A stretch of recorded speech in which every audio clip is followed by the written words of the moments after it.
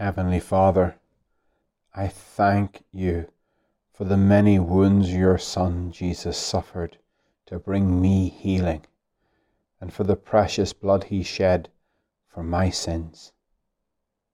Thank you for the terrible crown of thorns he bore so that he might win for me an eternal crown of glory and righteousness. Lord Jesus, your torturers mock and deride you, the true King of Kings and Lord of Lords. They mock the very one whom angels fall prostrate before in adoration. Forgive me, Lord, for the many times I have not shown you the love, respect, and adoration that is your due.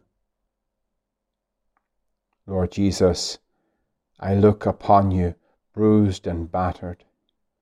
So many blows have rained down upon you, and the gentlest blow of all was, perhaps, the most devastating, that kiss of Judas, your friend, your companion, your disciple, the one who betrayed you.